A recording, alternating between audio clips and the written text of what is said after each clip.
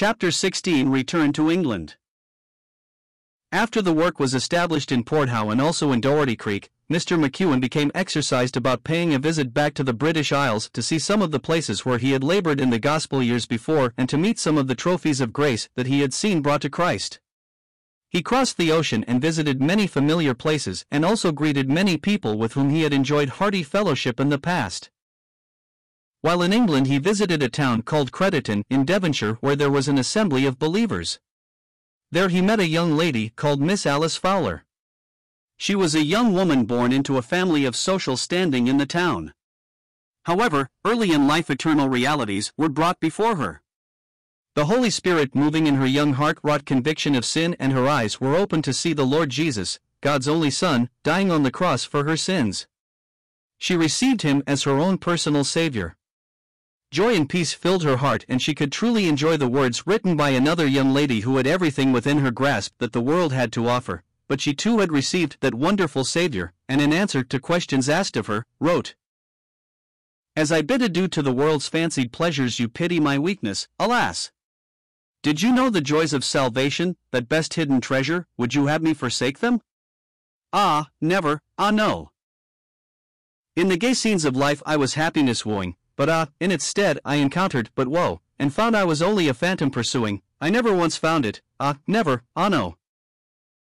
How bright now the sunbeams of glory are shining around my sweet path as to heaven I go, with Christ in my heart on his promise reclining, shall I yield up my treasure? Never, no. But now in the path which you call melancholy, I drink of the joys that the world does not know, come taste them and try them, you'll own your past folly, nor again bid me flee them, never, no. By the counsels of Jesus my feet are directed, my faithful companion, we intimate grow, with his love I am blessed, by his arm I'm protected, would you have me forsake them? Never, no. These verses fittingly express the testimony of this young woman who became the bride of Mr. McEwen. She became a Bible student and searched the scriptures daily for light and understanding. She saw the truth of believers' baptism as given by the risen Lord in Matthew 28 verses 18 to 20. Miss Fowler was happy to be baptized accordingly and was received into an assembly of believers who were practicing the precious truth she had just learned. Her consistent testimony was the means of bringing her mother and sister to the Lord in later years. Mr. John Knox McEwen and Miss Alice Fowler were united in marriage on August 19, 1889 in Crediton, England, and soon afterwards they left England to establish a home in Nova Scotia.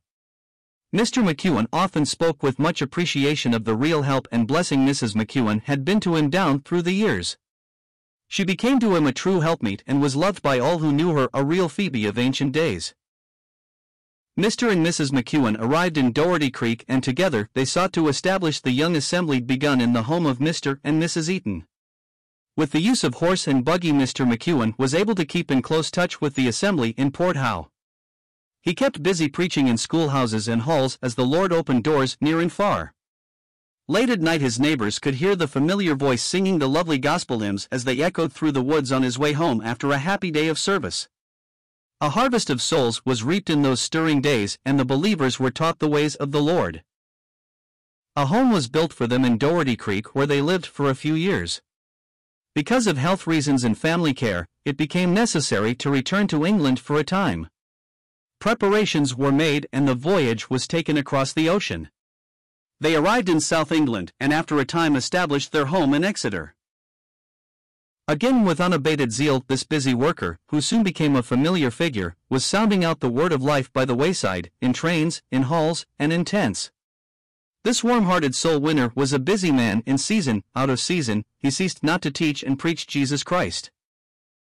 Devonshire and South Wales became fruitful fields and during the summer months he preached heaven's good news in a canvas tent.